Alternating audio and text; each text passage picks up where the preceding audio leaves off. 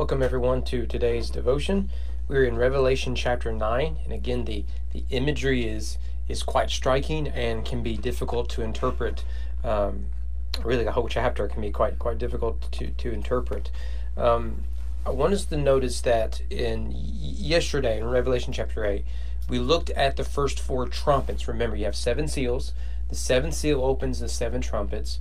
The seventh trumpet opens up the seven bowls. So you have 21 judgments, and they seem to have some parallels where they reflect each other. We talked about how the seven trumpets parallel the seven bowls, and even how the trumpets and the seals are related. So you can read Revelation in chronological order, that when one thing happens, the next thing, and all the way through. Or you can see it somewhat cyclical, that there seems to be overlap, which is really where I lean. The more I read Revelation, the more I lean in that direction. But you'll notice yesterday, the first four trumpets, which has some connection to the first four seal judgments, the horsemen, is that they were calamities in nature. So the sea, the earth, the sun, all of that was under assault. But in trumpets 5 and 6, it's a supernatural judgments. Okay, so the sun will go dark, I think, is the fourth trumpet, or the earth will dry up and all that sort of stuff. But here it's much more supernatural. It's very supernatural, and so we have this contrast of God's judgment through both nature and the demonic forces, but it's still God's judgment. But the main thing I want us to see in this chapter is not what these demonic beings do, as intriguing as that is. In fact, I've always loved the beginning of chapter 9. So just out there, scorpion stinging locust, right? I mean, just how cool is that? But what is important in this text is not what they do, but rather what they are not allowed to do. This is to say that this is a chapter that is a warning to the reader to repent in light of God's judgment. But we also need to see here that God is the one restraining forces of evil, whether it be human evil with wars we'll see, or with supernatural evil with the evil of fallen beings. So we see God's sovereign care over everything. And so when we have peace, when we have treaties, when we have diplomacy, we need to see that as God's grace to humanity. But when that is pulled back and man is handed over to his own base desires, all of that goes away and mankind becomes very violent and deadly. So we get the fifth angel blew his trumpets, the same language we saw in chapter 8 with the first four trumpets. A star falls from heaven, and he was given the key to the shaft of the bottomless pit. I don't want to spend forever on this because there's a lot of other details we're looking at. There is a text in the Bible, it's actually in the Gospels, where Satan is described as a star falling from heaven. We need to see that the heavens and heaven are somewhat related in Second Temple Judaism. They're separate but still related. So what you have is a star, which is often used to describe divine beings, falling from heaven, falling from the heavens, and coming to the earth. Well, this is likely a depiction of the fall of who we call Satan, but nevertheless falls, and he's given a key to the shaft of the bottomless pit, and there's a lot of debate as to what is the bottomless pit, why is it there, why are there beings in the bottomless pit, and a lot of that is probably related to really developed by the book of Enoch and the Watchers and its interpretation of Genesis 6 with the sons of God, the Nephilim, and all that sort of stuff. Jude and to Peter hint at this interpretation. But the main thing we need to see is what comes out of that. We see in verse 3, are locusts on the earth. They were given a power like the power of scorpions of the earth. And what they do is they don't harm. Locusts would harm plants and grass and all that. They don't do that, but rather they harm those who do not have the seal of God on their foreheads, and they do so for a period of 5 months. So a couple of things to notice here. When we see locusts as an image of judgment, now again, you can be a dispensationalist here and read it literally. So I read Left Behind when I was in high school. I grew up dispensationalist, and I remember that when this scene came, and it was one of my favorite scenes of the series because I find this stuff fascinating.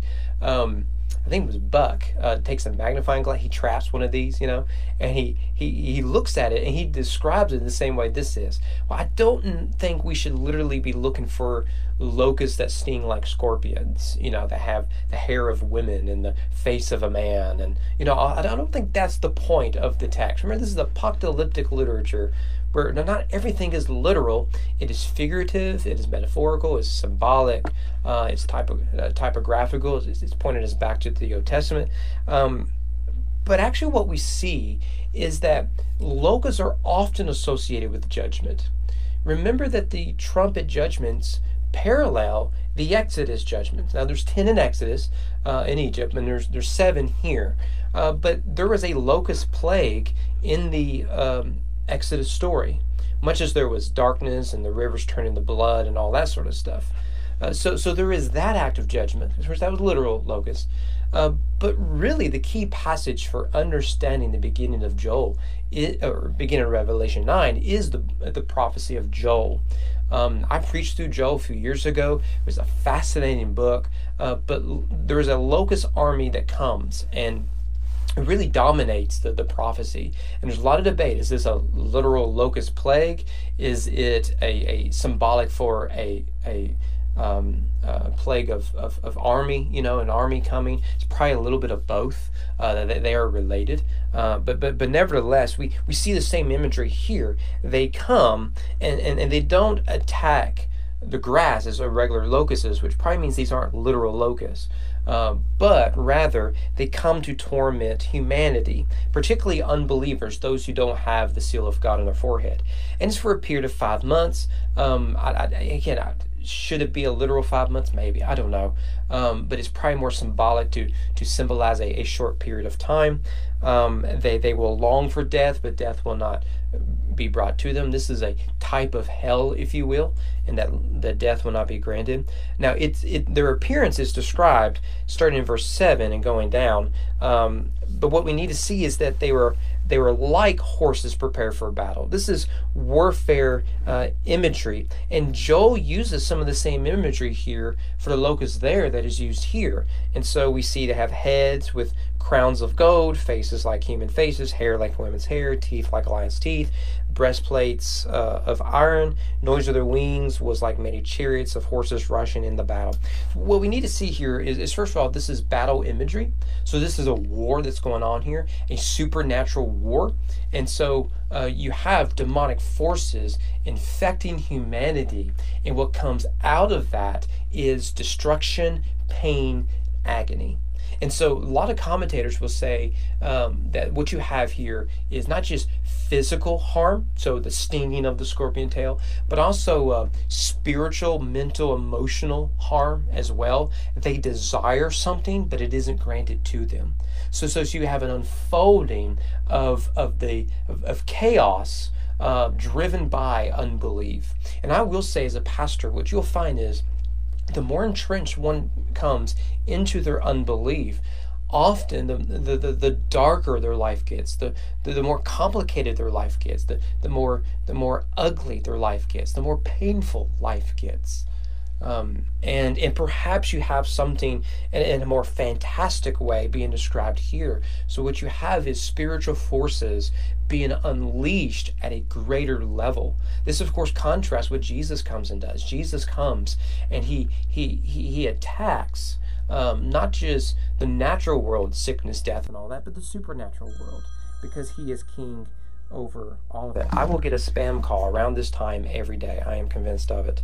Verse 11, you'll see this is they have a king over them. It's interesting. Proverbs says locusts have no kings. So I think there's a play with that. The angel of the bottomless pit. Remember that you have a star, which is sometimes used as an image of divine beings, angelic beings, coming down to the bottomless pit. His name in Hebrew is Abaddon, and in Greek it is Apollyon.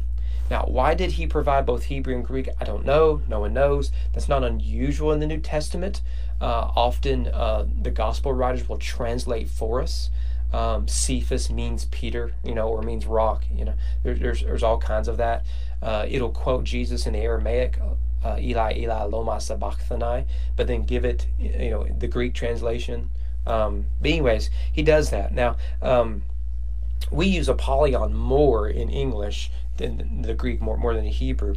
But you can see this as a separate angel or as another title for Satan.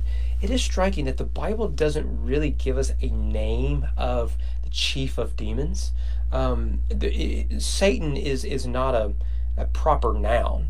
It's really an adjective, sometimes used as a noun. So we can think of the Satan, the deceiver, is what's going on there. But what we see here is these are more titles likely for Satan. In fact, perhaps he gives us Apollyon because it could be a pun here. Apollyon is similar to the word Apollo, and it's striking that the Greek god Apollo, his symbol was that of a locust. And we should note that both Nero and another one, Domitian, I think is his name, they were often associated with Apollo. So some will come and say here that yes, there is a supernatural battle going on here, an assault from demonic forces, but we can see it in the context of human affairs. I don't know if we can go that far or not, but it certainly is consistent with what we see in the letters to the churches, in that they were under assault from the Roman system, and so there do seem to be hints at this throughout the book of Revelation, and perhaps this is one of them. That what you have is an assault upon humanity that is demonic in nature, but is at times demonstrates itself through a political system. Then we get a sixth angel here, blows his trumpet, and a voice says, "Release the four angels who are bound at the great rivers Euphrates." I think we should be careful reading too much into who these angels are and what that means. Are they good? Are they bad? Four angels show up earlier, so I'm not sure that's worth our discussion. The great rivers Euphrates is significant. We should note that it was sort of a boundary between Israel and ancient Babylon. Ancient Babylon's on the east of it. Israel at its broadest under Solomon reached the Euphrates River. And the hope of the Messianic kingdom is it would reach beyond the Euphrates to reach the ends of the earth. So there's some symbolism here. What you have is forces of evil mounting an attack. So the four angels, verse 15, who have been prepared for the hour, the day, the month, the year, were released to kill a third of mankind. So we move from desiring death, but death won't come, to not wanting death, but they die anyways. So you can do with that whatever you want. Verse 18, I just want to move forward. By these three plagues, and it lists them there, fire, smoke, and sulfur. A third of mankind was killed by the fire, smoke, and sulfur coming out of their mouths. For the power of the horses is in their mouths and in their tails. For their tails are like serpents with heads, and by means of them they wound. I think most commentators see this as either like spiritual warfare or actual warfare. So you have a pulling back of God's restraint. He's still sovereign over everything. And so he's limited things, 5 months. And then earlier we saw the hour, the day, the month, and the year. So this is all part of God's sovereign divine plan of judgment upon injustice and evil and sin on the earth. But it isn't all consuming. So just as with the first four trumpets, only a third. So God is restraining the effect. So he's doing the same here.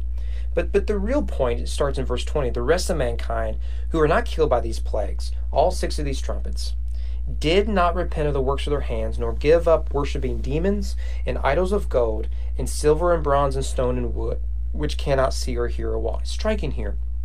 He equates the worshiping of demons with idolatry. That's consistent with New Testament theology and really biblical theology. But it's striking he mentions the worshiping of demons in a chapter dominated with demonic forces waging war against humanity. So in John's view, it is these demons that we lift up that are at the same time our demise. we invest in the things that harm us, that seek to destroy us, that separate us. Why do we do that? And so the calling of God is to say, herein is peace, herein is love and joy and reconciliation. Here is contentment. Here is all that you long for. If you would but surrender that, crucify false worship and false idols in favor of the true and living sovereign God. But the problem is that humanity has hard hearts and refuses to repent. It says it there, nor did they repent of their murders, sorceries, or sexual immorality, or thefts. Notice again, you have false worship leads to evil. And so maybe we can read this chapter isn't just that demons are poking people with sticks, and they're just having fun with it in their tight red suits and their strange tail and their pointy heads. That shouldn't be the image we get here. But perhaps we should see that we are engaged right now in a spiritual war that too often, even we as Christians in 21st century America, are trying to fight armed with physical means. We think politics will save us. We think that a system will save us. We think psychology and Gnosticism will save us. But John is saying, look, there is a war that's being waged. At times it'll be worse than others. All of that under God's sovereign control. And the answer is repent. How often in those letters did John say, remember and repent? And so he says the same thing here. Will we not repent and thus be saved? I hope we will, especially after a year of suffering and of plague. Hope to see you guys here tomorrow.